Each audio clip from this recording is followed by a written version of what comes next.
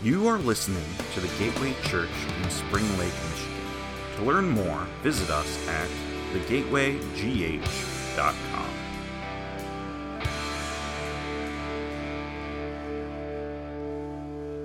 Awesome. Well, hey, good morning. Very loud. As Pastor Ben said, I am Pastor Bobby, and aren't we blessed by having an incredible pastor? It's just amazing that he gets to have time to just get away and refresh. It's been a really busy and hectic season, and I know that he is probably really enjoying his time away. But hey, I am ready to dive into the Word today, if that's okay with you guys. So is that all right? Awesome, very responsive, good start. Most of you have heard the story of how I found Jesus, or maybe, I guess, how Jesus found me.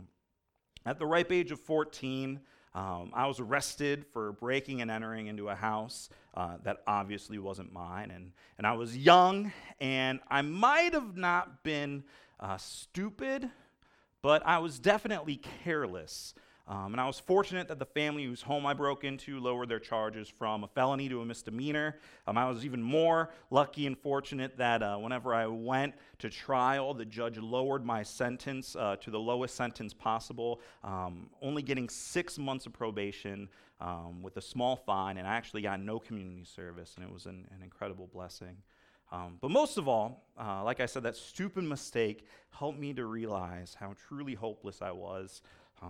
I thought that I was a good kid, and I thought that my good actions would get me into heaven. And the truth for me was realized when I was staring down possible time in juvie. And it was after this ordeal that I realized my need for a Savior, and I'm so glad that Jesus would reach out to me in such a crazy and unconventional way to show me how truly empty my life was before I knew Him. But let's go back to this whole idea of getting arrested. You know, that whole process of going to court. I don't recommend that. And so if you're thinking about serving some hard time anytime soon, I would suggest you heavily reconsider. I can recommend a few really terrible hotels for you to stay at that might give you a similar feel of what that would be like. But the court process, it's really scary. You go into this fluorescent lit courthouse. I mean, even the lighting is harsh there. And as a teenager, I wanted to look my best, and so I wore dress clothes to the court that day. And but like, when does a teenager wear dress clothes? It's like twice a year, right? And so I could feel this collared shirt like cutting off my breathing, and the cuffs of the shirt made me feel like I was already in chains. Even my own clothes were out to get me that day. But today isn't about my trial. Today we will be talking about when the Apostle Paul first stood trial for his faith. And for those of you who might be here for the first or the second time, we've been doing a study this entire year since January through the book of Acts. Acts is a story about the beginning of the church and how the early church fathers lived with purpose. We've created 4 mini-series kind of centered around this. At the start of Acts, the church began to realize that they were created with purpose. And we as a church today, we have purpose in this life that's not just centered around 9 to 5, but we are offered the opportunity to make a true difference in this world. And our second mini-series was about finding the purpose, and the church had purpose, but what did it look like, especially after Jesus resurrected and ascended to heaven? And sometimes we even have to ask what our purpose is today. What does it look like for us to bring heaven to earth in 2018? What does it look like for us to be the church in our neighborhoods, in our schools, at our jobs, or even with just being a person living on this earth? In early summer, we talked about living out that purpose. It's good to know that we have purpose, but we have to do something about it. We are called the literal hands and feet of Jesus. So we have to live out what we know to be true. And we saw the example of the early church growing as it spread the message of Jesus across the world. But now, and if you guys have been tracking with us, you know that we are quickly approaching the end of our series as we learn about the cost of purpose. Over the past several chapters in the past few months, we've been talking about a man named Paul. He was a zealot Jewish leader who went from killing Christians to being one of them. And after Paul met Jesus, the majority of the story of the early church in Acts has shifted to being a story actually about Paul. And I'm kind of glad that we have this early documentation of Paul's life because 2/3 of the New Testament is authored by him. So he's kind of like a really big deal. And last week, Pastor Ben shared that Paul was about to be arrested in Jerusalem for his faith. What he didn't share with you is that Paul would spend the rest of his life as a prisoner. Today we will look at Paul's first trial hearing under Jewish authorities and under the region's local governor. There is a cost to having purpose.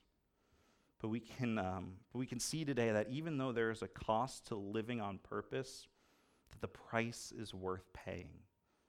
Today we will look at the audience, the adversaries, the answer, and the advocate that we have when we are on trial. So the first thing we're going to look at is Paul's audience. One of the major themes in the book of Luke and Acts is that the gospel is for everyone. And several months ago, you might remember, I talked about this, and I actually used Coca-Cola as an illustration. Just like we need to share a Coke, Luke, the author of Acts, is trying to get his readers to really get that the gospel is meant to be shared with everyone. And we'll see here that they didn't receive that too well in this story. Last week, Pastor Ben mentioned that Paul was on his way to Jerusalem, which is the hub of Judaism. When Paul got to the city, a mob quickly formed because they thought that he was going to defile the temple by bringing in men that weren't Jews. To do so, just so you guys would know, it would be an offense to the highest degree. It would be like if you and a group of friends decide to go to a restaurant and one of your friends decides to bring food from a different restaurant. Have you ever been with someone who's been bold enough to do that? I have. My wife has some dieting restrictions, and we have had to be those people. But who does that? So this mob forms, and Paul starts his defense. And he shares a bit about his past and why he's been away from Jerusalem for so long. And so we'll pick up our story there, and this is in Acts 22 and in verses 17 through 22. It says, when I, and this is Paul talking, he says, when I returned to Jerusalem and was praying at the temple, I fell into a trance and saw the Lord speaking to me. Quick, he said, leave Jerusalem immediately because the people here will not accept your testimony about me. And this was several years ago. For us, this was probably between chapters 11 and 12 in Acts, and we're now all the way in chapter 22. So he's giving us some brief history. And he said, Lord, I reply, these people know that I went from one synagogue to another to imprison and beat those who believe in you. And when the blood of your martyr Stephen was shed, I stood there giving approval and guarding the clothes of those who were killing him. Then the Lord said to me, and this is important, go and I will send you far away to the Gentiles. The crowd listened to Paul until he said this. Then they raised their voices and shouted, rid the earth of him. He is not fit to live. So how would you like if someone said that about you? Rid the earth of Bobby. He is not fit to live. And I told Matt, don't say amen here. Don't say amen. Thank you. So Paul starts by stating who his audience is, that God sent him to the Gentiles. And for those who don't know, a Gentile is essentially anyone who isn't Jewish. There was a huge divide between the Jewish people and the Gentiles. The Jewish people have spent years setting themselves apart. There have been revolts and wars just the past couple of hundreds of years before this story that have helped them maintain their way of life. Now it appears that Paul is trying to just tear this whole thing apart by welcoming in outsiders. This is a huge cultural shift, a God for both Jews and Gentiles. So maybe we can understand a little bit why they would react as they did. Jesus is for all people of all nationalities. And this isn't just about sharing Jesus with the world. This is about showing the world that we're all created by the same God and that deserve the same opportunities to follow him. It's easy for us to nod our head and to agree when we live in West Michigan. I grew up in a small town in Ohio that was very similar to Grand Haven and Spring Lake area. It was 97% white. For the majority of my childhood, I grew up in middle class. It was easy for me to say growing up that I wanted equal opportunity for everyone because that belief could never really be tested. There was no other nationality or background around me. So when I ended up attending a predominantly white college, I still ended up making several friends from other parts of the U.S. and around the world who were of color. They showed me very quickly how secretly prejudiced some of the students at our school were. And I mean, like, it wasn't intentional. We were all in Bible college. We're training to be future ministers and missionaries and pastors. But a lot of us grew up in predominantly white neighborhoods and went to predominantly white churches, and so it made sense. And they specifically, they showed me really quickly how I'm prejudiced. Not that they thought I was blatantly racist or anything, but just that I didn't understand what life was like for them because I wasn't of color and I wasn't a foreigner in white America. And until that point, I didn't try to understand because I thought I knew. I just assumed we faced everything, every obstacle the same way. You know, it's easy for us to read this passage and wonder how Paul could mention Gentiles and the culture shifts.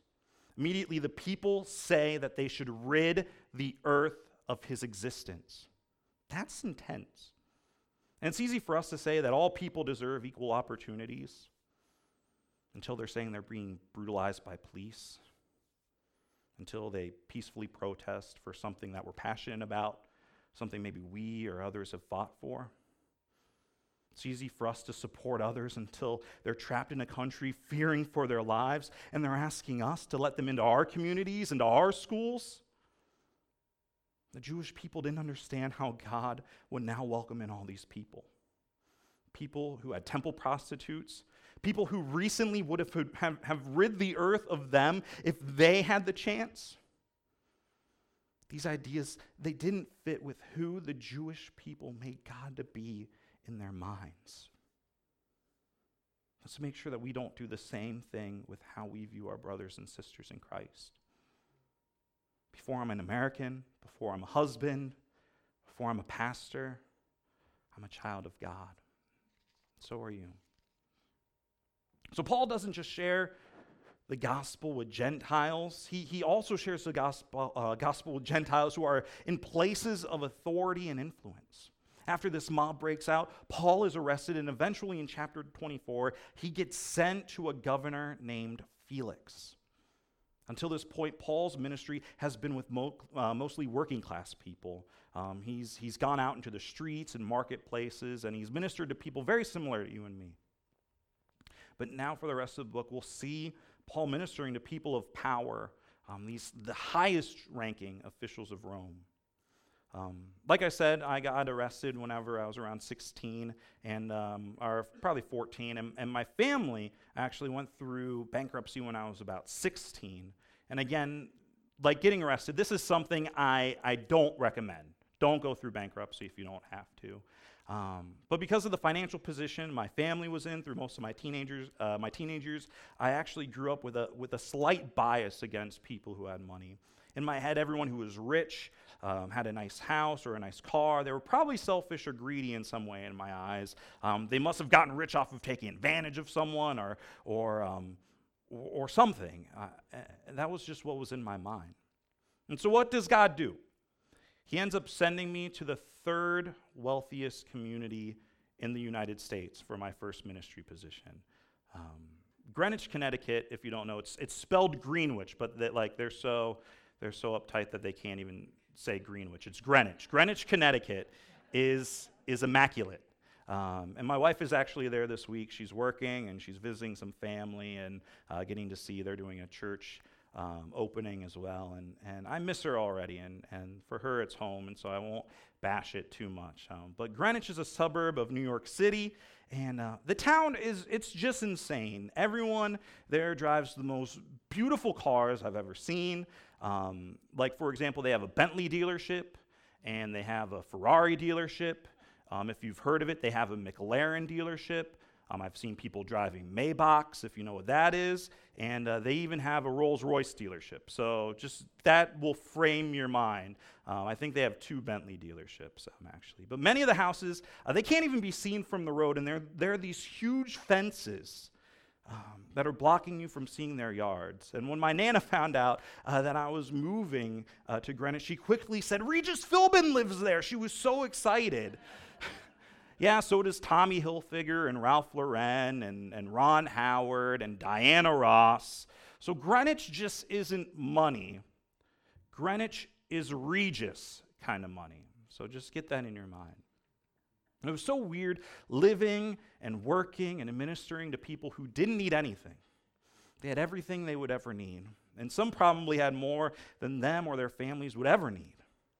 But after being there for a couple months, I realized that people who don't need anything, they still need Jesus, right? People who don't need anything in this life, they still need Jesus. And without Jesus, nothing else matters. And it took longer time than I want to admit for me to realize that. And God changed my heart, and he reminded me, like the readers are being reminded of here, that God wants to reach the loftiest as well as the lowest people of society. And Paul gets that. And so here he goes. He gets taken to Felix, this Roman governor, and he sees this incredible opportunity to share the gospel with someone who has real influence in his society. Paul didn't care what part of society he was from. He healed beggars, and he'll share the gospel with governors. He treated everyone the same, regardless of their bank account, regardless of their ethnicity or nationality, regardless of their place in society. So I want to do an exercise this morning. Is that okay? Is that okay? All right. Got some nods, got some blank stares. Pretty normal. So it's still pretty early. So let's fill in the blank. The gospel is for everyone except. Your turn. Ooh. You got me. You got me. I'm done. All right, let's pray. No, but who popped into your head? Maybe it was your boss. Maybe it was your abusive father. Was it a friend who introduced you to drugs when you were a kid? Is it a student that everyone ignores at school because they think they're weird? Is it the neighbor that mows their lawn in the middle of the night? Yeah, you all know who I'm talking about. Preaching to the right crowd this morning. So the gospel is for me, and it's for you, and it's for our enemies too. It's for celebrities, and it's for politicians, and it's for immigrants and orphanages. Everyone deserves the chance to accept Jesus. So when we face trials and when we're on trial for our faith, we need to think of our audience. Who are we trying to reach? Who's watching us? They are why we need to press on. If we don't press on, then they may never know the hope that comes in Jesus' name. We need to be aware of our audience. But we also need to be aware of our adversaries. Every trial we face, every trial, is because of opposition. And sometimes opposition, it will come in the form of a bad circumstance. And sometimes opposition, it has a face and a name. Here we see that Paul's adversaries are Jewish leaders, members of a council called the Sanhedrin. The Sanhedrin were the leaders in Israel, and so they could throw people in prison. And let me tell you, they did not like Paul at all. So let's take another look at what happens in this story, and we'll start in Acts 22:30 and read through Acts 23, verse 5. And so the commander, and this is a Roman commander, not someone from the Sanhedrin. So the commander wanted to find out exactly why Paul was being accused by the Jews. So the next day he released him and ordered the chief priests and all the members of the Sanhedrin to assemble. Then he brought Paul and had him stand before them. Paul looked straight at the Sanhedrin and said, "My brothers, I have fulfilled my duty to God in all good conscience to this day." At this, the high priest Ananias ordered those standing near Paul to strike him on the mouth. Then Paul said to him, "God will strike you, you whitewashed wall. You sit there and judge me according to the law, yet you yourself violate the law by commanding that I be struck." He's pretty great with words, right? So those who were standing near Paul said, "How dare you insult the high priest?" Paul replied, "Brothers, and this is important, brothers, I did not realize that he was the high priest, for it is written, do not speak evil about the ruler of your people. So Paul, he doesn't even get 2 words in before he gets hit in the face. And so I think he could tell pretty quickly that he wasn't going to get probably a fair trial by them. He was already guilty in their eyes. And how many times does that happen where when someone has made up their mind about us before they even know us? Or maybe even worse, when we've done that to someone else. Our adversaries will attack us. Circumstances will come and they'll hit us. Or maybe even the enemy will come and tempt and attack us. But look how Paul responds. I mean, first he calls the high priest a whitewashed wall, which is essentially his way of calling him a hypocrite. But as soon as he realizes that Ananias was in a place of honor, that he was the high priest, Paul changes his tune. I mean, Paul ends up apologizing. Think of this. Paul ends up apologizing to the guy who slaps him in the face, who orders to slap him in the face. And I have trouble forgiving like a drive-through worker when they forget my sauce. And Paul, yeah, again, I'm preaching to the right crowd. Good to know. But Paul is apologizing after getting hit in the face. Okay, I see where this is going. So how do we respond when we're attacked? Do we lash out? Do we attack back? Do we plot out our revenge for weeks or months or years, just waiting for the right opportunity to get that stupid employee back for forgetting our sauce? Yeah, we do. But maybe we let bitterness sink in and we let it eat at us for years and years to come. Let's learn from Paul's example and turn the other cheek. Let's respond to even our adversaries with grace. But Paul not only had to face attacks, but he also had to face false accusations. After Paul faced the Sanhedrin for charges, he was sent to Felix to face trial. The Jewish leaders sent a skilled lawyer to plead their case against Paul. And we'll pick the story back up. This is in Acts 24. And here, from this lawyer of the charges they're placing against Paul. And again, this is the lawyer speaking here. He says, starting in verse 5, that we have found this man to be a troublemaker. A troublemaker. Say that with me. A troublemaker. Yeah, thank you. All right. Sorry, my bad. I didn't give you a cue enough. Say it again. All right, ready? A troublemaker. Thank you, yeah. So stirring up riots among the Jews all over the world, he is a ringleader of the Nazarene sect and even tried to desecrate the temple, so we seized him. By examining him yourself, you will be able to learn the truth about all these charges we're bringing against him. The other Jews joined in the accusation, asserting that these things were true. The Jewish leaders attacked Paul on all fronts. They weren't just against what had happened. They were against him as a person. Their false accusations against him, they're personal, they were cultural, and they were theological. They were personal because they said he was a troublemaker. And the actual word in the Greek here, it's a lot worse than a troublemaker. It's actually the word plague. He wasn't just causing trouble. His whole existence was like a disease. And what do you do with a plague or a disease? You eradicate it. You get rid of it. When I read this, I immediately thought of the movie Home Alone. How many people have seen Home Alone? Yeah, man. Kevin is just trying to get some cheese pizza when he realizes that Buzz had eaten it all. And Buzz is rubbing it in his face, and this calamity ensues, and there is milk and soda now everywhere. And the night is a disaster. There's an infinite miss line here that says, look what you did, you little jerk. This moment of the story. But before Kevin gets sent upstairs to his room, another one of his brothers, he looks right at him and says, Kevin, you are such a disease. Yeah, you guys know. I imagine this is how the lawyer is talking about Paul. Paul is such a disease. But their accusations didn't end there. There was also a cultural assault. They said that Paul was stirring up riots and being a disturber of the peace. Paul wasn't just an enemy of the Jewish people in their eyes, but he was an enemy of Rome. And Paul, he kind of did have that effect on people. Everywhere he went, either a revival or a riot broke out. But your adversaries, they'll make it seem like their attack on you, that it isn't biased, that they think that if they don't like you, then everyone shouldn't like you. And think of our political climate today. Even though Democrats and Republicans both want the best for this country, they oftentimes think the other wants nothing but to see the demise of the state. And we all know that isn't true.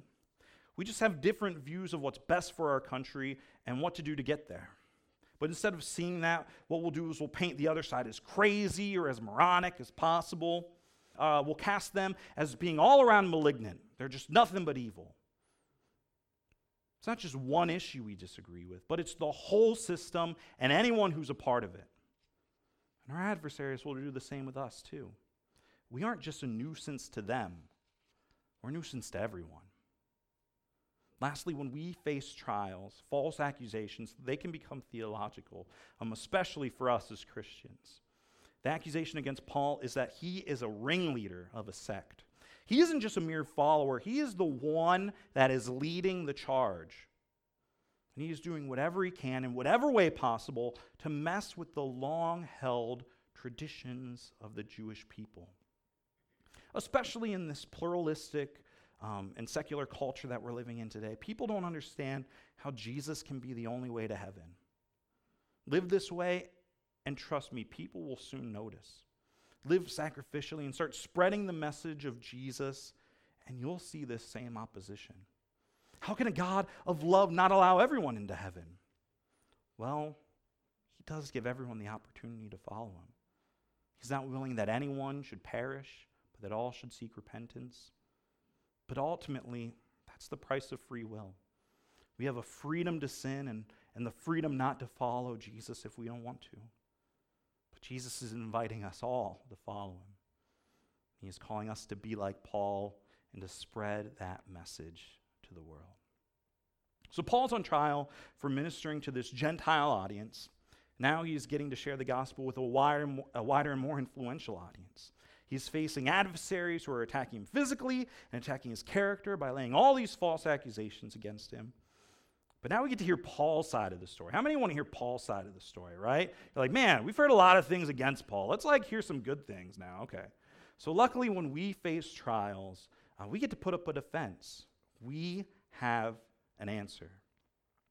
Paul has two legal hearings that we're seeing here today. One is with the Sanhedrin, the Jewish council, and the other is with the Roman governor Felix.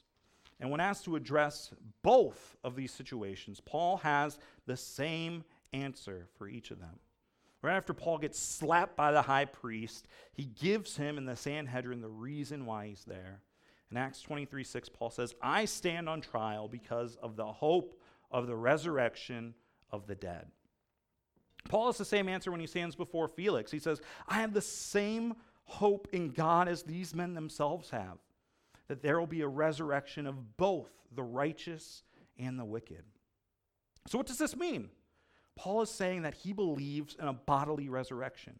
One day Jesus will return to earth and every person, both the righteous and the wicked, will rise from the dead and stand before him. And how do we know this? I think Paul is hinting at it here. It's because we already know someone who has been raised from the dead. Jesus came to share and show us the future that those who put their hope in him have. That we have the promise of eternal life in him. And the fact that he is alive should give us hope through any trial. When we're facing trials, where do we look for an answer? When finances are tight, where do we turn? We try to make more money, of course, right? When our kids start wandering from the faith, what do? We try to get them under control ourselves as much as possible. When our marriages start to collapse, what's our next step? Get a divorce. Right? No. It's because we have a hope in the resurrection.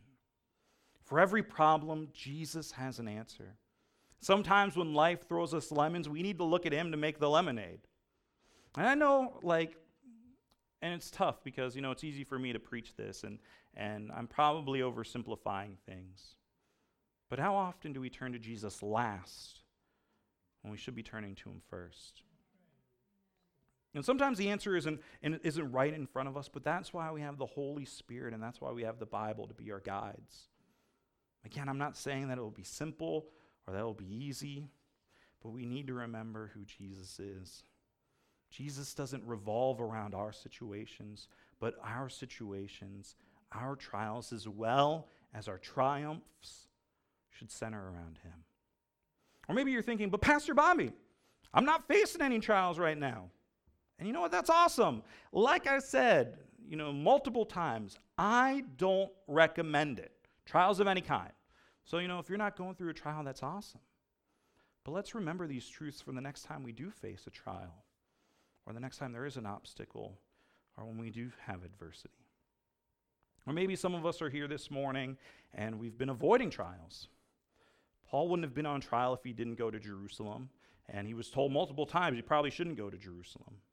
He wouldn't have been on trial if he had recanted Jesus. He wouldn't have been facing opposition if he had never shared the gospel to the Gentiles at all. And sometimes the opposite is true. Some people avoid trials and others, they kind of look for them. There's a difference between being on trial and making yourself a victim. And Paul doesn't see himself as a victim here. Like I mentioned earlier, this is the first time Paul is called a prisoner here. It's in chapter 23, verse 18. And in his letters, it's a title that he actually wears with honor. If you've read some of his letters to the early churches, some of the New Testament letters. And in Ephesians chapter 4, verse 1, he actually says, "As a prisoner for the Lord, then, I urge you to live a life worthy of the calling you have received." And he was called to be a prisoner. How amazing is that? What trials do you have before you right now? Where are you looking for answers? Let's remember we have the answer to every trial and every question. We need to remember that Jesus is our answer, and we also need to remember that he is our advocate. Jesus isn't just the answer, but he also speaks to us in our time of need. He's our answer because we can look to him in times of trial, and he is our advocate because when we look to him in those times, he responds. He is our source and our supply. Times of trial, we know that we have someone who is in our corner and he is fighting for us. Like Pastor Ben talked about last week, it was Paul's total surrender that led him to Jerusalem. He knew that he was going to get arrested, but that doesn't mean it was easy for him when it actually happened. He was still in jail. He still didn't know why any of this was happening to him. He just knew he was supposed to go. But the night after Paul met the Sanhedrin, before he went to see Felix, Jesus spoke to him. He reminded Paul of his purpose and helped him to remember why the cost was worth paying. Listen to what Jesus says to Paul in his time of need. In Acts 23:11, he says, "The following night the Lord stood near Paul." He stood near him. And he said, "Take courage. As you have testified about me in Jerusalem, so you must also testify in Rome." I love that message. Take courage. Don't be afraid. Take heart. Stand strong. Our advocate will encourage us, even when circumstances seem helpless. And if we follow Jesus, we should be encouraging others in the same way. That doesn't mean sugarcoating a situation. Jesus didn't tell Paul that everything would be okay. What he told Paul is he didn't need to be afraid because he would be with him through everything. That's what I love about our church, and I don't know if you know this, but I hear all the time about how real we are. We don't sugarcoat situations. We don't just cover up difficulties with empty platitudes. But I don't hear just how real we are. I also hear oftentimes how encouraging we are. One thing we strive to do here in every ministry, I know I strive to do it on the worship team, is we try to be uplifting and encouraging. And we hear from visitors all the time that fill out surveys or who come up to us all the time about how positive and how welcoming we are. And let me be honest, being real and being positive, it's a really fine line to walk. I don't know if you know that, but we walk it. And so thank you guys, sincerely. You're helping us live like Jesus, and I really appreciate that. So Jesus tells Paul first to take courage. Then he reminds Paul of his calling. If you've been tracking with us for a while in Acts, you know that the main idea of Acts lies in Acts 1, verse 8. Now, the whole book of Acts hinges on this one passage, and it's where Jesus says, "But you will receive power when the Holy Spirit comes on you, and you will be my witnesses in Jerusalem and in all Judea and Samaria and to the ends of the earth." This is the same exact thing that Jesus says here. Jesus isn't finished with Paul yet, and Paul isn't done spreading the gospel to the ends of the earth. Jesus was telling Paul that he was sending him to the leader of the known world. Paul would soon face trial in front of Caesar himself. If you're going to spread the gospel to the ends of the earth, why not go to the guy who's kind of in charge of it? So Jesus is encouraging Paul and letting Paul know why he's facing trial. Sometimes when we face trials, God will give us strength to persevere. Trials can be temporary. But sometimes when we face trials, God will give us strength to endure. The trial will be something we will face for the rest of our lives, but we'll have strength to endure it. And maybe for some of us, that's disheartening. It'd be great if Paul's story had a happy ending, but it doesn't. Paul spends the rest of his life in prison. After this book is finished, Paul ends up getting beheaded by the Emperor Nero. But the book of Acts and the story of the church isn't about Paul. This story is about the gospel of Jesus Christ spreading across the earth. Our purpose doesn't center around our own wants or hopes or desires. Our purpose centers around Jesus, his life, his death, his resurrection, and his return. He's our advocate, encouraging us along the way to finish the good work. So I want to ask you this morning, what is Jesus trying to say to you today? Like I mentioned earlier, my family went through bankruptcy whenever I was a teenager during the recession. Well, I didn't tell you that it was probably the worst period of my life. A year after I'd gotten arrested, my parents got a divorce like many do, and it was a pretty rough divorce. One parent lost their job, so I moved in with another parent. Then that parent lost their job, and we were in this weird place of limbo. Both parents were struggling to find work while battling through this separation, and because the recession had hit America so hard, as many of you know, 10, 12 years ago, my parents couldn't afford to live separately, even though they were separated. So my parents actually lived together for about a year while being divorced. And again, this is something I do not recommend. I hope you know. Can't say it enough. So my parents are now in between jobs. They're living together while not being together. They're facing bankruptcy, and we're about to be foreclosed on. And Doug, if you want to come up and play a little bit, that would be great. I remember sitting in my room and asking God when things were going to get better. I remember doing my devotions and crying out because it was so tough at the time. Like Paul, I remember Jesus speaking to me in one of my darkest moments. And you know what he said? He said that things were going to get worse. And I know that sounds confusing to some of you, and so let me explain. I felt Jesus say that things would get worse, but that he would use my situation in two ways. The first is that I was going to face the lowest point in my life for that season. Jesus was going to walk with me through this valley so that I would know that he is faithful in any situation I would face in the future. I know now that if Jesus got me through all of that 13 years ago, that he can get me through anything, and he has. I also felt him say that he would use my testimony as an encouragement to others who've gone through similar situations. You know, I really didn't understand that at the time, and I didn't even really understand what Jesus meant when he said that things would get worse. And then my dad had his heart attack.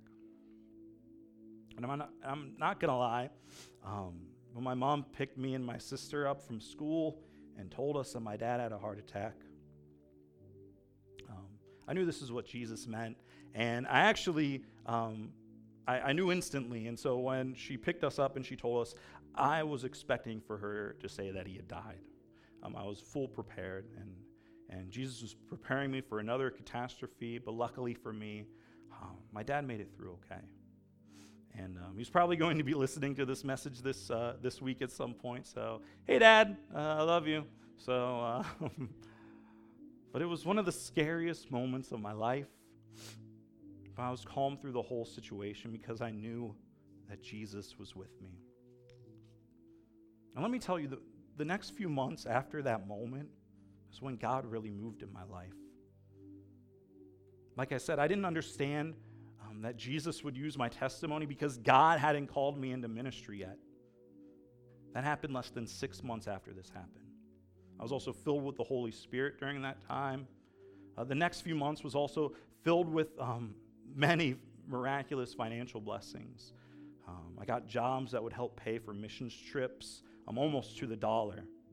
I heard God telling me to put money in an offering once, and he would multiply it. And the next day, I got offered a job that I didn't even apply for. God was so evident during that time in my life because I needed to hear from him to make it another day. So again, let me ask you this morning, what is Jesus trying to say to you today? Maybe you've been running from him and he's pleading with you to come home. Maybe you've gone through a trial in the past and he wants you to share your story with someone who's going through something similar.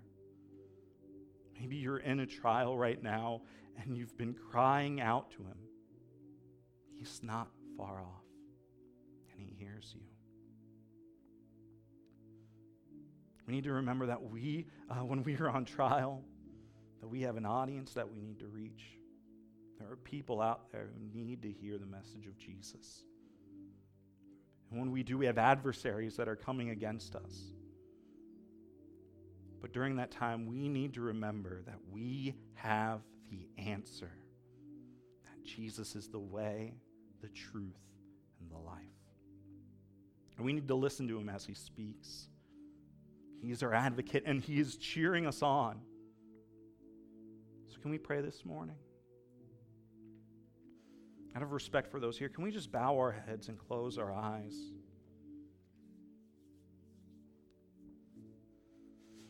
I just want to take a moment. Let's just ask Jesus. Let's just ask Jesus what he's trying to speak to each of us this morning. And maybe you feel something stir in your spirit as we're waiting here. I want to encourage you, write it down. Let it be your theme for the week. Let it be something that you hold on to for these next 7 days, or maybe the next few months, or maybe the next year, or maybe for the rest of your life. But let's just take a moment. Let's ask Jesus what he's trying to speak to us this morning. Yes, Jesus.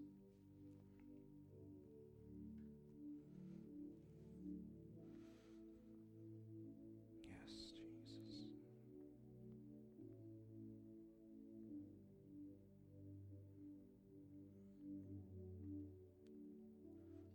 Maybe you're here this morning and you've been running from Jesus. Maybe he's speaking to you and he's trying to call you home. He's trying to say, come and follow me. Stop running. If that's you this morning and you want to stop running, you want to embrace the Savior, will you just raise your hand this morning? We want to pray for you. Lord, just soften our hearts. Yes, I see your hand. You can put your hand down. Yes, Lord. Yes, Jesus, we just thank you. Let this be a time of surrender, where we surrender our will. We surrender our way, and we embrace you as Savior and Lord of our lives. Yes, Jesus, I pray that for anyone here who is wanting to either come home for the first time or for the first time in a long time, I just pray that you'll meet us in this place, that you'll meet them in a special way. We thank you, Jesus, that you are not far off, but you're close. Yes, Lord.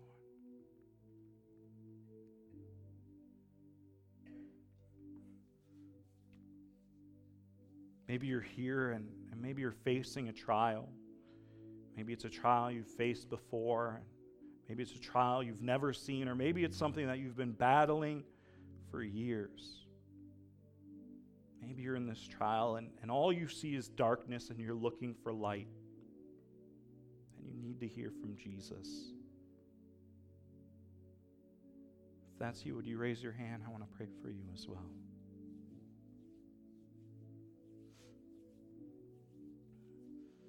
Yes, Jesus, we thank you that even in our darkest moments, there is a light.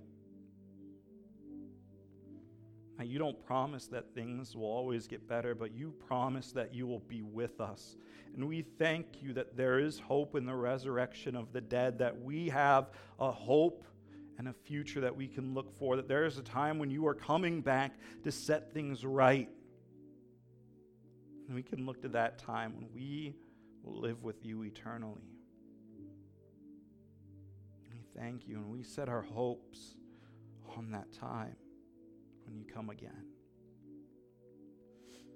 Lord, and I just pray for me right now. You're speaking to me as well, God. And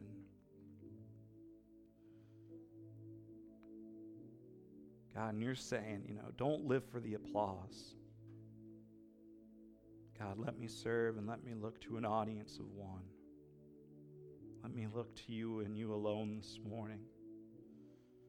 God, and I pray that if anyone heard from you this morning, that it would be something that would sit in their hearts through this season and the next season. And I pray that if anyone didn't hear from you this morning, that you would speak to them through this week, that they would find a time to be alone and to not just talk to you, but to hear from you as well. God, you speak to us in times of desperation. And so I just pray that we won't stay clear of those desperate moments. God, but we'll go where you have called us to go. To all people in all places, to all audiences, regardless of what comes against us. Because you're our answer. You're our way. And we thank you.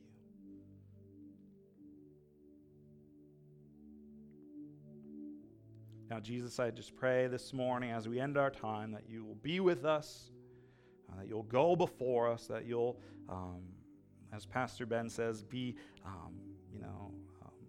before us, behind us, and all around us. And just be with us today as we, do our thing, as we watch football, as we hang out with family, as maybe we go to work later. I just pray that you will be in every part of all we do. And we give you all the praise and glory and honor. And everyone said, amen. Amen. Man, thank you so much for worshiping with us today. And you guys can stand, greet one another again, and go in the grace of God. Thank you for listening to this week's message from the Gateway Church. If you'd like to find out more about our church, such as service times, giving, and ways to get connected, visit us at thegatewaygh.com.